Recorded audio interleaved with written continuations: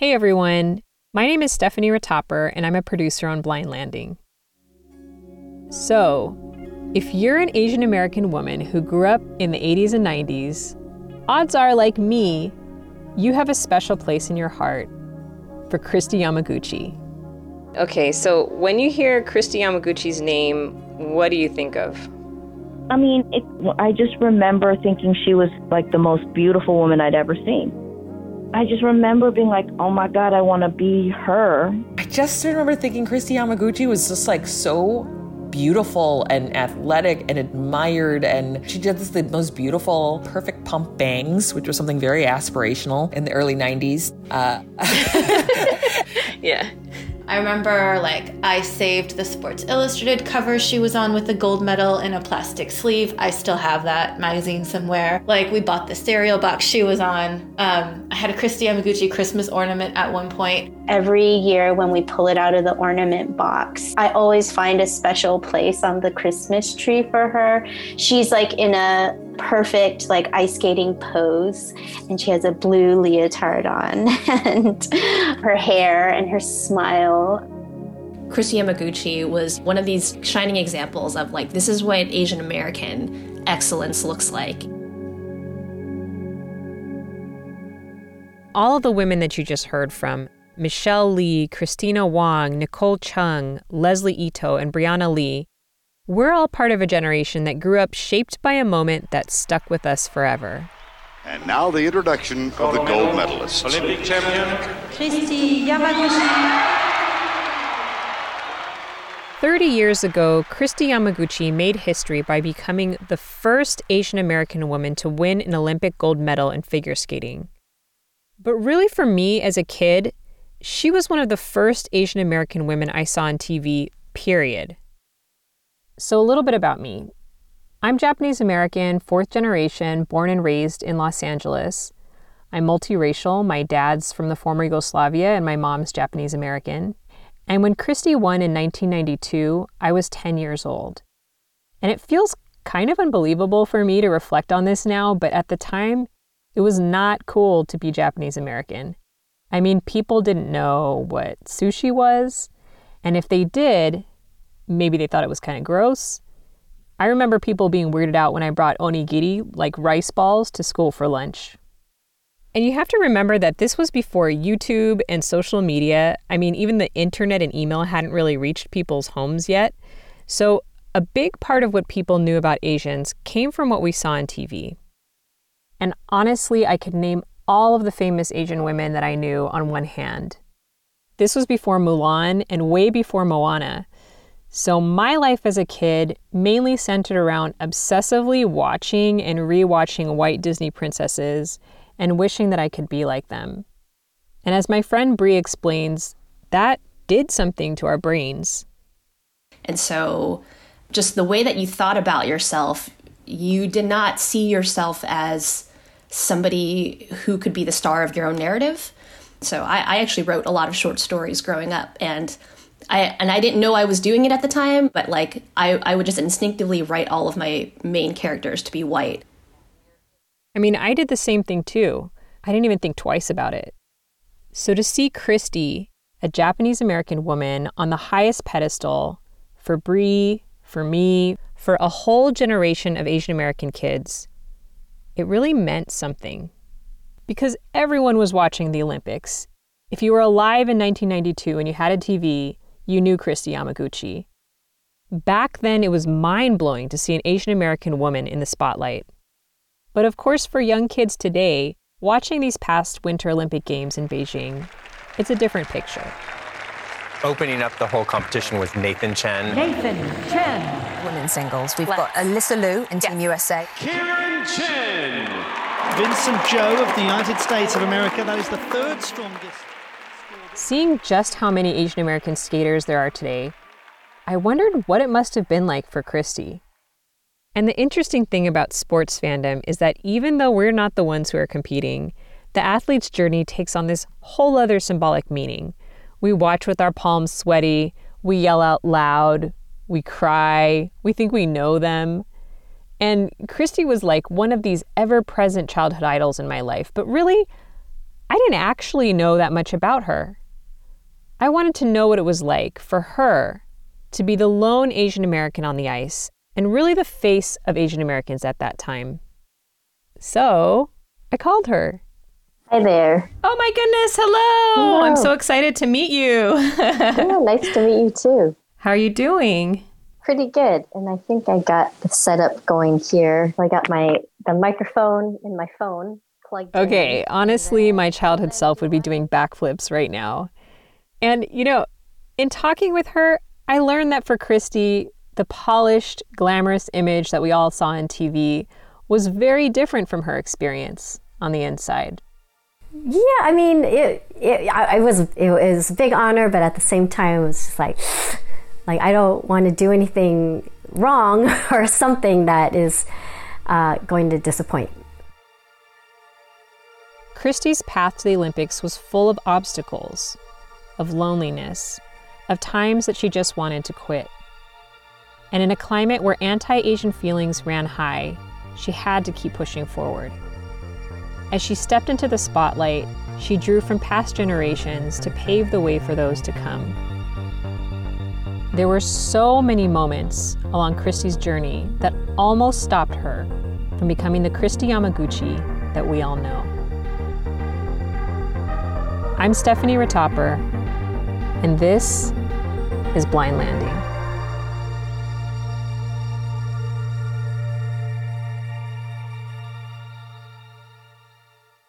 I know for many Asian Americans like me who grew up in the 80s and 90s, like you were one of the first, if not the only Asian Americans that we saw on TV. I'm wondering, who were your Asian American role models growing up? Who did you look around to you as examples of what was possible? Well, in the skating world, Tiffany Chin, who in the 80s was a U.S. champion and world bronze medalist, and also from California. So, I always felt like there was some kinship there, and she was really paving the way in a lot of different ways, not just being like the first Asian American to have such success in skating, but also, pushing boundaries technically and artistically in our sport.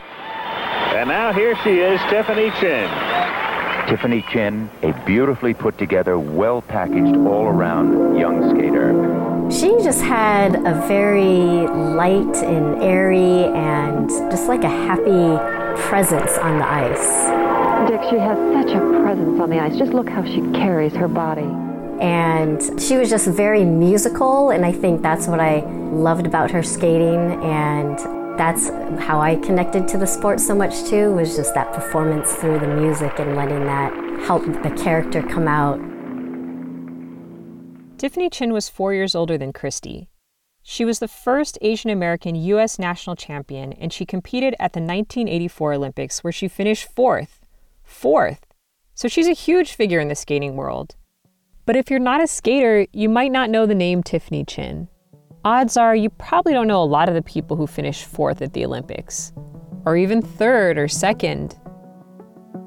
To break through, beyond just skating, beyond just sports, to be an icon in the mainstream, it often takes Olympic gold, especially when you're trying to be the first to do something.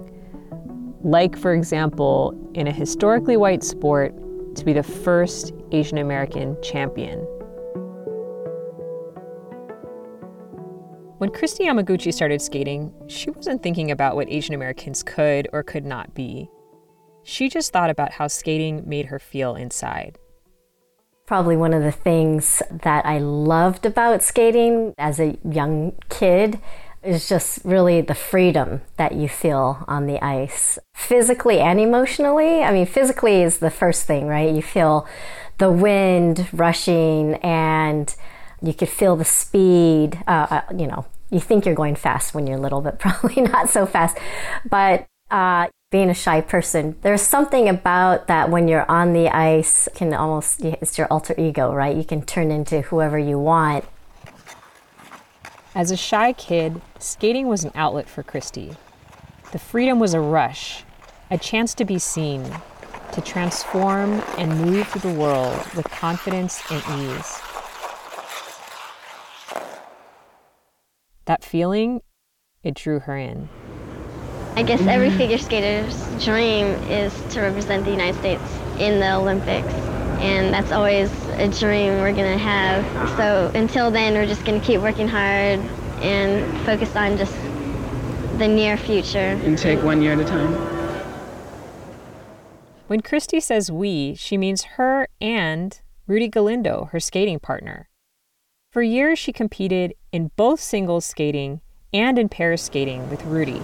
Yamaguchi and Galindo have skated as partners for 6 years, and they've shared a dream of making the Olympics for at least that long.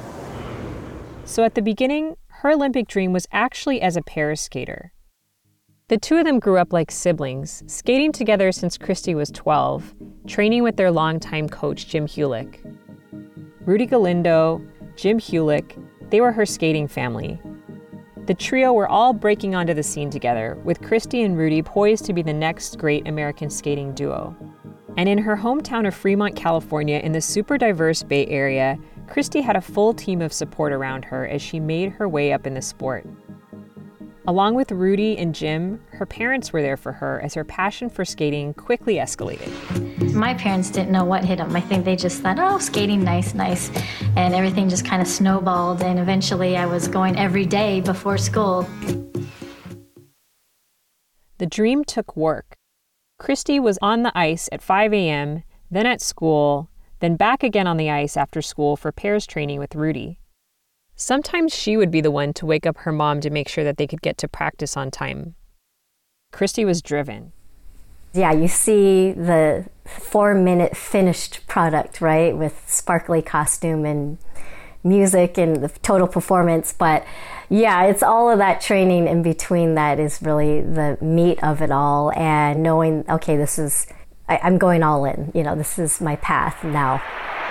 They are the youthful national champions of the United States, Yamaguchi and Galindo, 17-year-old Christy, 19-year-old Rudy. Their coach, Jim Hulick, obviously happy. What a moment. In 1989, Christy and Rudy won the senior U.S. pairs title. They were right on track to compete at the 1992 Olympic Games. But in the months after that national title, Christy's world began to turn upside down. It has indeed been a turbulent year for 18-year-old Christy Yamaguchi. Very little stability. In December of 1989, her coach, Jim Hulick, passed away from colon cancer. He was only 38 years old. Our entire pairs career is dedicated to Jim. He started us out and was with us the last 7 years of his life, and I think he's made us into what we are right now. But he pretty much, it seemed like to us, he pushed his illness aside and focused more on us. I think he sacrificed a lot of his health just for our skating. The loss of her coach, it coincided with a huge decision she had to make. As the competition intensified, it was almost impossible to continue competing in both pairs and singles. They were really two different sports, each with their own physical skills to master and rigorous training schedule.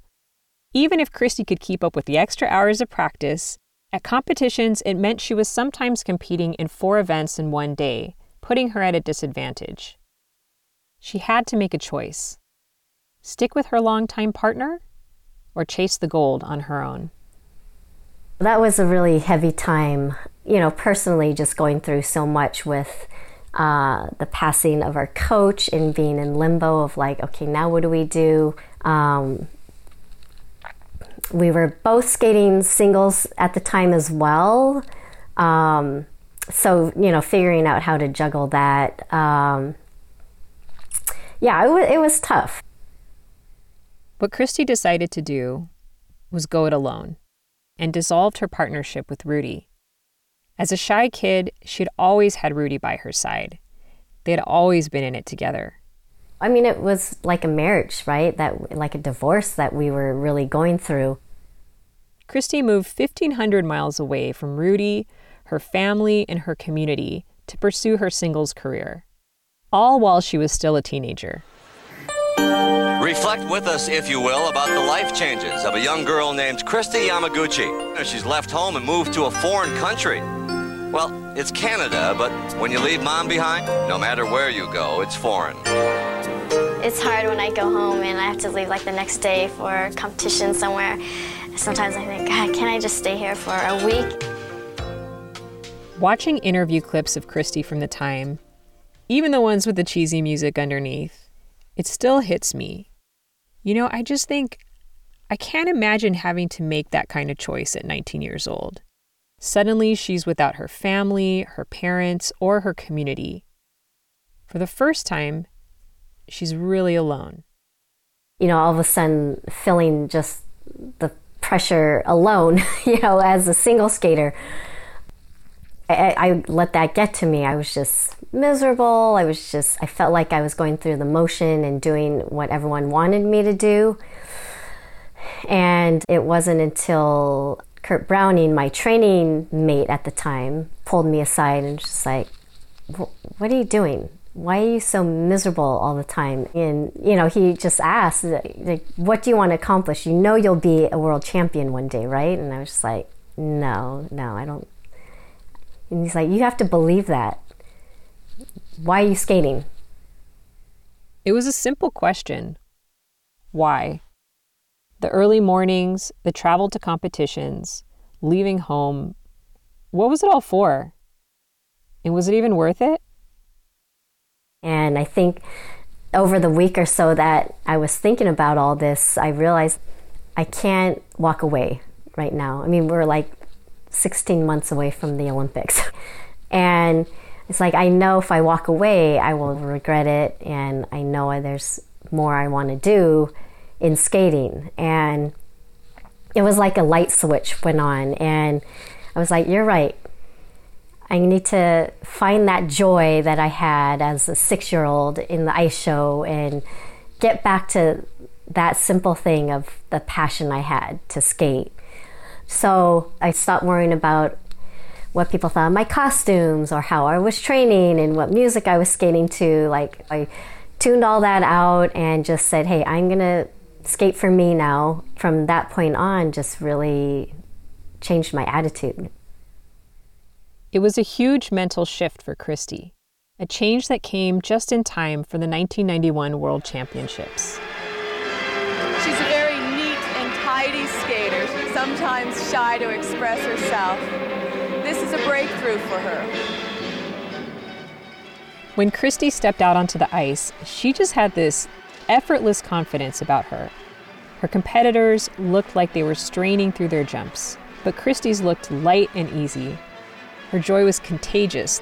The whole audience was clapping along as she skated. And then Kristi did something her younger, more timid self would have never dared to do. In the past, like, I never looked at the judges. I never acknowledged them. I was always kind of like, oh, like there they are, like don't look over there. But in that moment, I actually made eye contact with one of the judges during my footwork sequence, and I don't know what made me do it. I think I just had a burst of confidence and made the eye contact, and then I got off the ice and sat down, and he was the Italian judge and gave me my first 6.0, my first perfect score. Kristi Yamaguchi. This is a wonderful, all-around, solid performance, and she's put her right up there. When I think of Kristi, I immediately think of the Olympics. But for Kristi, this was the real defining moment for her career. This was the turning point when she knew that she had what it would take to stand atop the podium as the world's best female figure skater, all on her own. Kristi won the 1991 World Championships, and she looked to the 1992 Olympics primed to represent the United States. But she wasn't prepared for the possibility that maybe the country wasn't ready for her to be the one to represent it. Just as Kristi was starting to feel more self-assured in her skating, another dimension added on to the pressure that she was up against: whether or not she was American enough. See, against the backdrop of Kristi's skating career in the 80s and 90s, there was a slow and steady rise of anti-Japan sentiment in America. At first, it had no connection to Christy, or sports, or ice skating. Really, it started with cars. Tokyo is now the manufacturing capital of the world. Indeed, cars like these have forced the Americans to concede first place to the Japanese as the world's top car manufacturers. It was the product of an international chain reaction. Political instability in Iran led to soaring gas prices around the globe, and sales of Japanese fuel-efficient cars went through the roof. Meanwhile, the U.S. auto industry took a hit.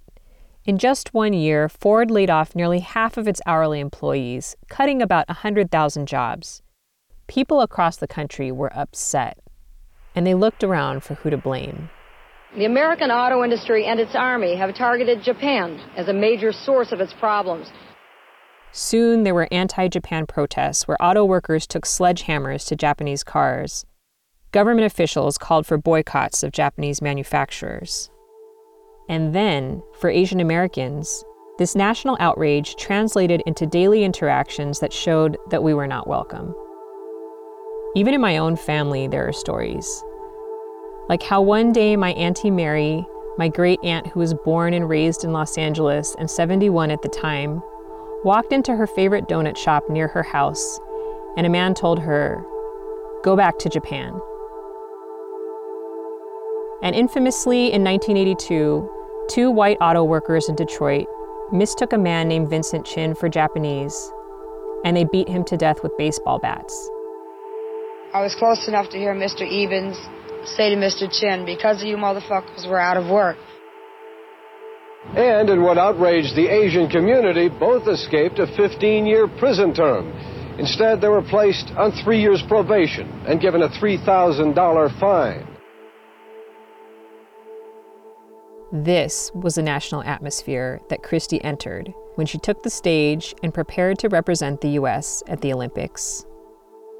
You know, we all knew that the U.S.-Japan relations at the time were very strained, and the whole automotive industry and what they were going through, obviously was fueling all of that. Leading up to the Olympics, the media fixated on Christy's race.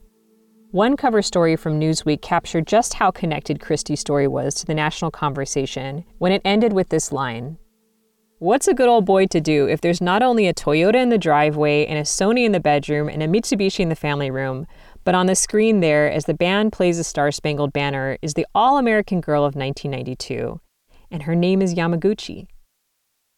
Just wow, right? That question just really sums it up. People had conflicting feelings about having a Japanese American represent the U.S. And a big part of it has to do with this unspoken thing, that if you're Asian American, even when you're from here, you can't really be from here. We are seen as perpetual foreigners. It wasn't the first time Christy was confronted with confusion about her race. There were the times when she traveled to compete and journalists would compliment her on how good her English was. Like, what? Or when, in 1988, Christy won the world's junior title. She happened to finish ahead of 2 Japanese skaters, and there was an unusual delay backstage. She didn't understand why until she heard an organizer say, "We can't find 3 Japanese flags." Christy was like, can someone tell them that I'm American? And of course, it's not uncommon for Japanese Americans to ask, can someone tell them that I'm American? This is a feeling that goes back generations. Evacuation. More than 100,000 men, women, and children, all of Japanese ancestry, removed from their homes in the Pacific Coast states to wartime communities established in out-of-the-way places. In 1942, with no due process, our government ordered 120,000 Japanese people, the majority American citizens, to leave everything behind and move into barracks behind barbed wire in the middle of deserts and swamplands. And it happened despite the fact that not a single person of Japanese ancestry in the U.S. was ever convicted of espionage or sabotage. This double standard reaffirmed an idea that has been in place as long as Asians have been in this country, that no matter how many generations our families are here, we can never really be American. including my family, including Christy's family. My bachan, my grandma, never brought it up herself, but when I pressed her, she talked about how she and my jichan, my grandpa, tried to stuff newspaper into the gaps in the barrack walls. But the fierce desert wind blew through the cracks, covering everything in dust. I remember my sister interviewing my grandmother, my mom's mom. That generation left the camps, wanted to put it behind them, never talk about it, never acknowledge it, and move on, which was how they had to cope with it, right? How they were able to, still come out and be American and, make a life there. Christy's grandfather, George Doi, was one of thousands of Japanese Americans who served in the U.S. military at the time, and most served in segregated units, tasked with dangerous missions with high human cost. George happened to serve in a non-segregated unit, a lone Japanese American serving alongside white and non-Japanese soldiers. So you have to wonder what kinds of things he heard around him at that time. For them, it was the ultimate sacrifice to prove that they were American. They knew that if they didn't go fight, then it would just validate the perception that they were the enemy, for them and for their families. While Christy's grandpa served, her grandma, Kathleen, gave birth to their daughter, Carol, Christy's mom, in the Amachi camp. Christy said that to get through, her family channeled some core Japanese American values. I think they knew there was injustice that had happened, but again, it was just like, it happened and there's nothing we can do about it, so it's like, move on. They had that saying, gaman, like move ahead, like, perseverance. I think they felt, yes, they lost an incredible amount of not just their dignity, but and their personal belongings, but just that time and having to take years and, a couple generations to really rebuild. Gaman. It's the idea that in the face of hardship, you have to accept that some things can't be changed. In fact, they say shikata ga nai, it can't be helped, and that in the face of these things, it's important to be strong, to persevere, to find another way to move forward. That's why in a lot of Japanese American households, no one talked about it. But in the 1980s, Japanese Americans pressed the U.S. government to apologize and issue reparations, which eventually it did in 1988 when Christy was 17 years old. And this sparked new conversations. A new generation, like me and Christy, we were learning about what happened to our families. The first time I kind of started hearing about it a little bit was when the reparations were happening. We were in high school and we're like, oh, that's great, but why? And, what was happening? Nothing was ever taught about the internment camps at that time. You just start talking more about your own family history. Christy was learning about her family's history right at the peak of her career, right when she was starting to face discrimination in her own life. This history of racism and incarceration, and this moment of anti-Japan sentiment in the 80s and 90s, it all gave deeper meaning to what happened at the 1992 Olympics. In the Olympic Ice Hall in Albertville, where by virtue of the random draw, the first to skate will be Christy Yamaguchi. All the choices Christy had to make, training far away from her family, deciding to skate singles, the 5 a.m. practices before school. It was all coming together as she finally made it to the 1992 Games. She's in first place, and she now skates for the gold. In her signature ponytail tied in a ribbon and a sparkling black and gold outfit, Christy skated with dramatic artistry and power, with a difficult triple-triple combination. And a big opening, triple Lutz into triple toe loop. Triple Lutz, triple toe loop! Her closest two rivals attempted triple axels, but fell. Those aren't good enough to beat Christy Yamaguchi. Those marks put Midori Ito in second. As the results came in, Christy's coach wrapped her in a huge hug, and the two began to cry. She did it. She won the gold.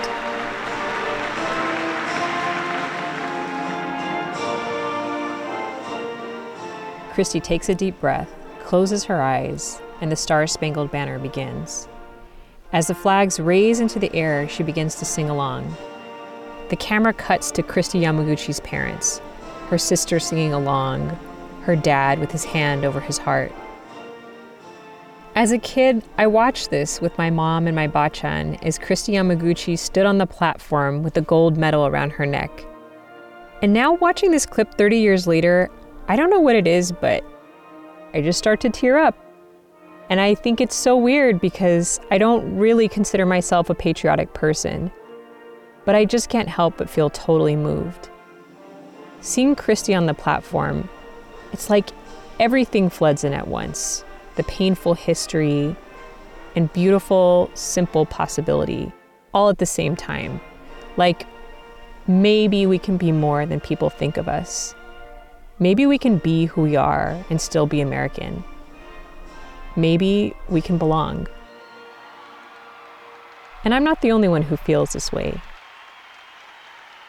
To see an Asian American woman like be in the spotlight, it was so unique and so exhilarating.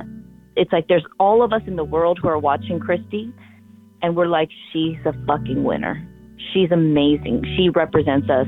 I feel like that example came along like when I needed it so much in my personal life, like given sort of what my childhood was like at that point and what I was dealing with at school. Like it was just a little bit of encouragement that I hadn't necessarily known I needed.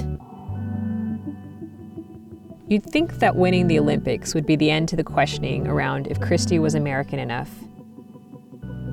In fact, it was just the start. That's after the break.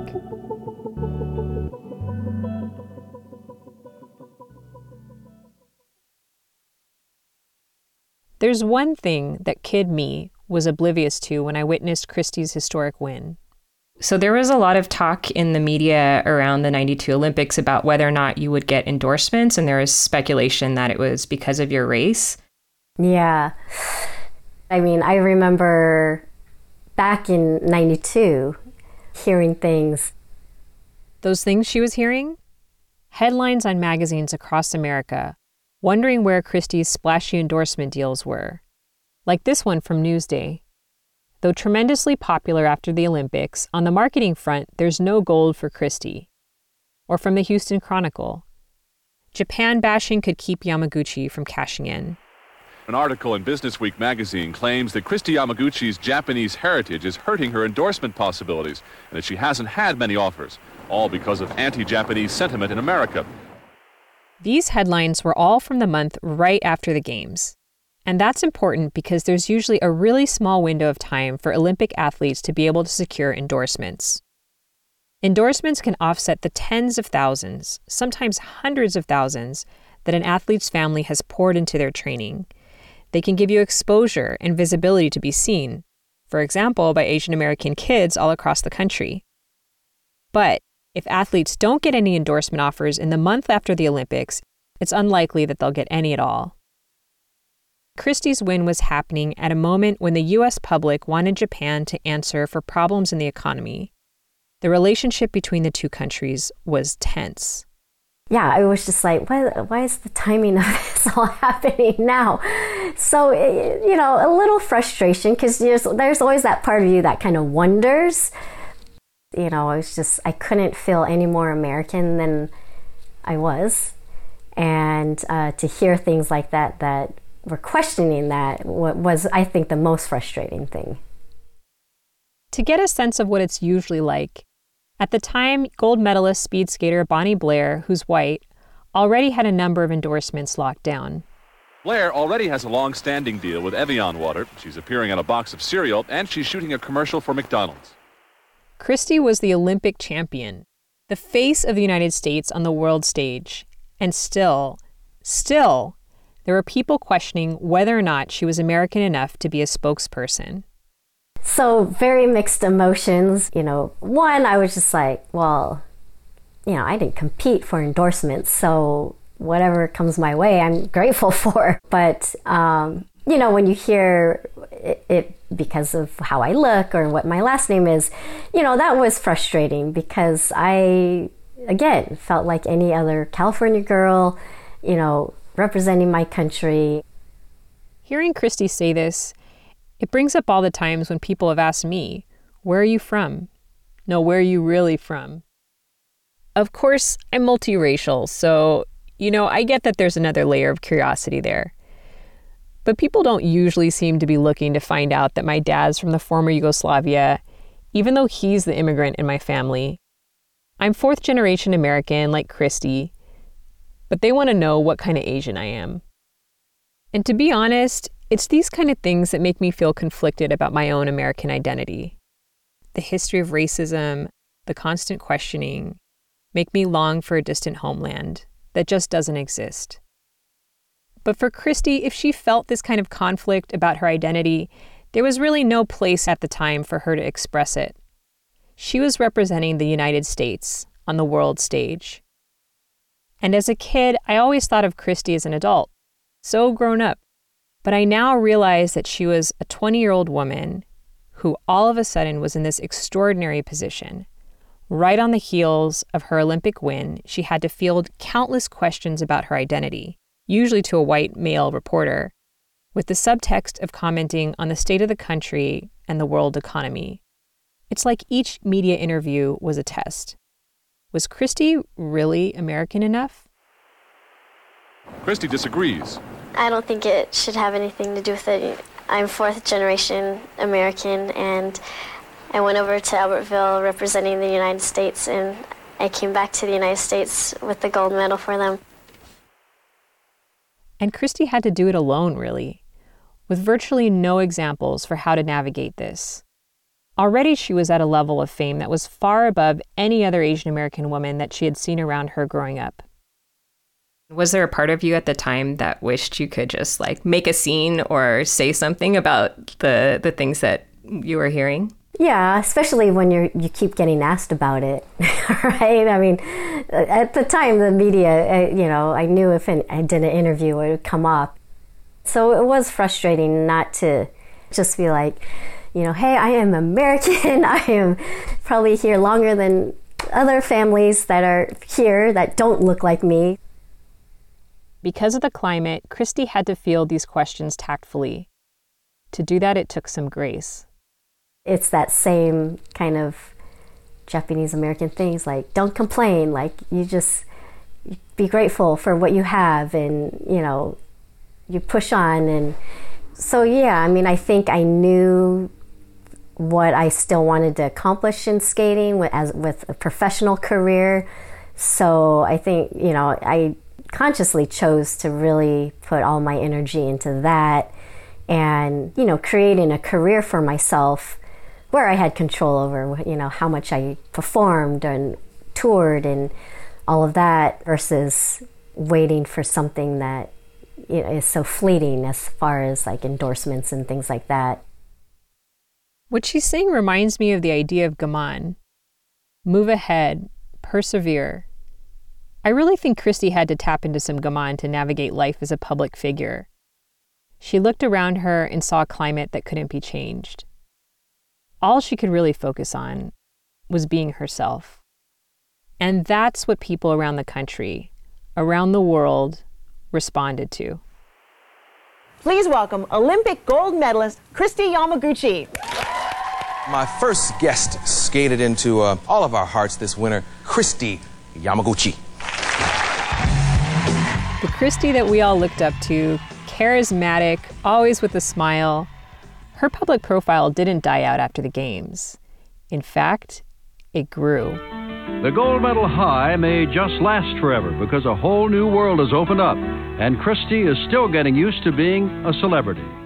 When they say it's crucial to get endorsements in the months after the games, that's because there's this presumption that fame is fleeting for Olympians. That after you win gold, that's it. You've peaked, you're done.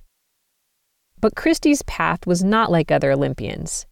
She didn't get that flood of endorsements after the 1992 Olympics. Instead, they came over the next few years. What's your favorite Entenmann's? I'd say the chocolate fudge cake. Frosting. And throughout the 90s, The art of shopping is easy at Mervyn's, California, where you'll find some of the biggest brands around. and even decades after the Olympics. With TurboTax, here look, I could write off my skating costumes.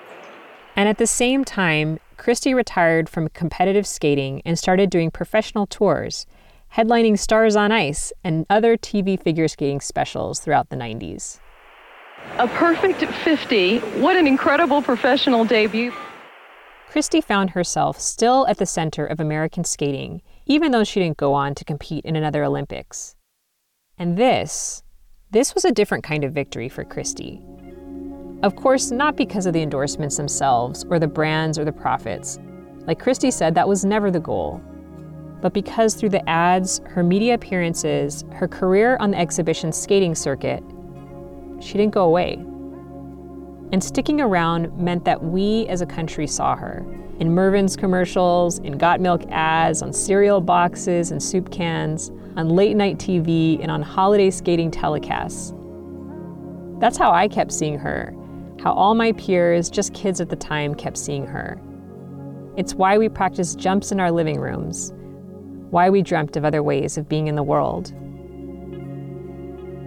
You're virtually under the radar, right? And then all of a sudden it's just like, boom, household name. And it's hard to navigate because it is a lot to take in. Christy didn't set out to become a public figure. All she'd been thinking about was skating. So one thing she never expected was that her story would resonate so deeply with Asian Americans across the country. The outpouring from her fans was astonishing. Some 3,000 letters from all corners of the globe found their way to Christy's doorstep. Parents even named their daughters after Christy, and one mother baked a cake in her likeness for her delighted 4-year-old.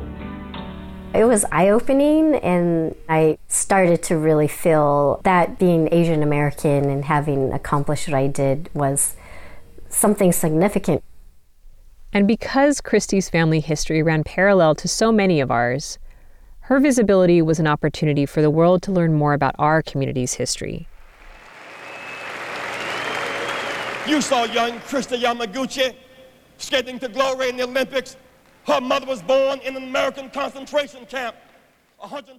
And in the process, Christy learned to step into this public role and embrace it. And she did it in a way that felt like her own. It probably took a couple of years for me to, settle in and be like, okay, realize, be yourself. That's all you can ask for. And obviously I want to be as positive of a role model as possible. But, it's just be who I am, and hopefully that's okay.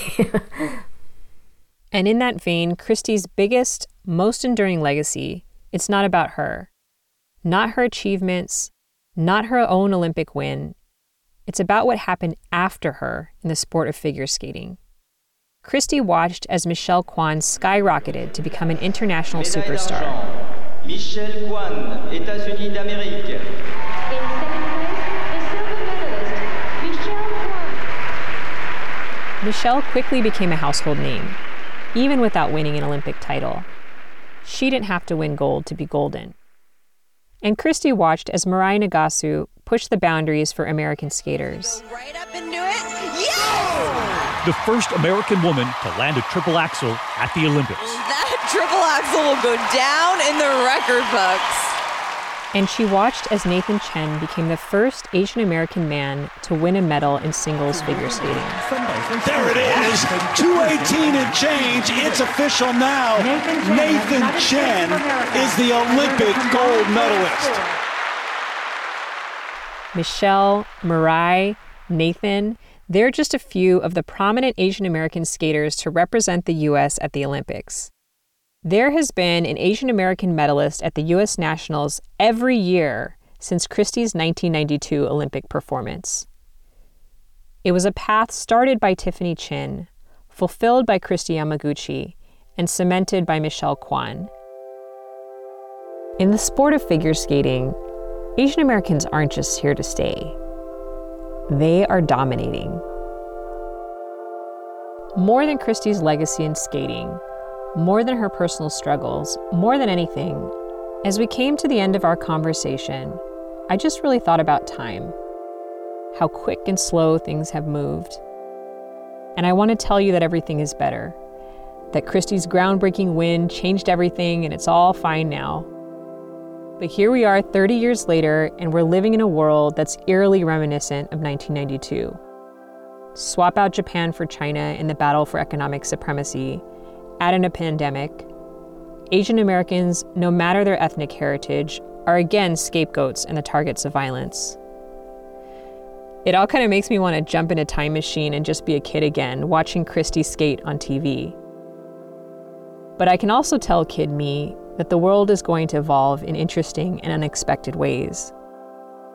In the 30 years since Christy's historic win, representation of Asian Americans in not just sports, but in movies, politics, and mainstream media has increased, which means that there are also more outlets to call out what's going on. Among the high-profile people leading this charge is gold medal figure skater Kristi Yamaguchi. We know it's wrong what's been happening in the rise in violence, and I think we know we need to raise our voices and be heard and seen in order to make a change. Now, Christy is just one of many people who are speaking up.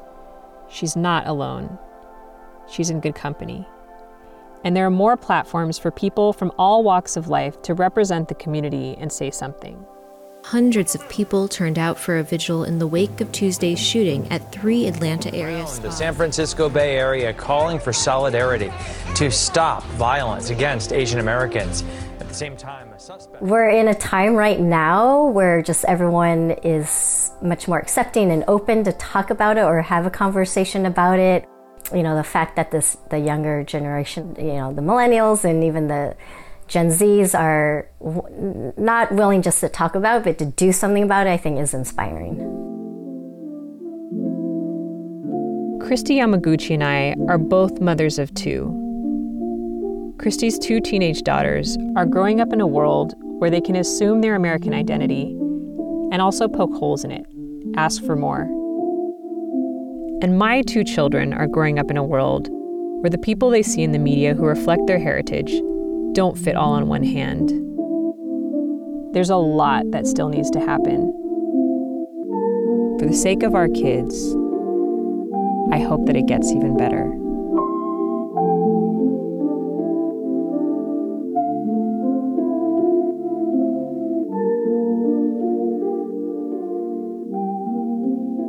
This episode of Blind Landing was reported and hosted by me, Stephanie Ritopper, and produced and edited by me, Megan Coyle, and Ari Saperstein, with production assistance from Zachary Molino and Anna Mayer, and editorial assistance from Christian Green, Jenna Hamamoto, Veena Hampapur, Lisa Fu, and Preeti Sharma. Special thanks to Maddie Bender, Tracy Ishigo, Micah Kilbon, Danelle Wedderburn, and Ellen Weiss. And thank you to the people whose insights and stories form the backbone of this piece, including Constancio Arnaldo of the University of Nevada, Las Vegas, Cynthia Che of Chinese for Affirmative Action and Stop API Hate, Nicole Chung, writer and author of the book All You Can Ever Know, Chris Komai, formerly of the Japanese American National Museum and the Rafu Shimpo, Brianna Lee of KPCC and LAist, Michelle Mush Lee of Youth Speaks, Leslie Ito of the Armory Center for the Arts, Mitch Maki of Go for Broke National Education Center, and performance artist and comedian Christina Wong. My interview with Kristi Yamaguchi was made possible with the help of Dean Osaki and the Always Dream Foundation. A shout out to my aunties, Shirley Yoko Dakin, Sheila LaFour, and Diane Narikawa for sharing your stories with me, and to my colleagues at KPCC and LAist for their support, including Ashley Alvarado and Ariel Zarulnik. And last but definitely not least, thank you to my mom, Joanne Ritopper, my dad, Steve Ritopper, and my husband, Francisco Garcia Nava, for caring for our 2 kids, Eiko and Kaito, and making it possible for me to make this show on nights and weekends. Thanks for listening.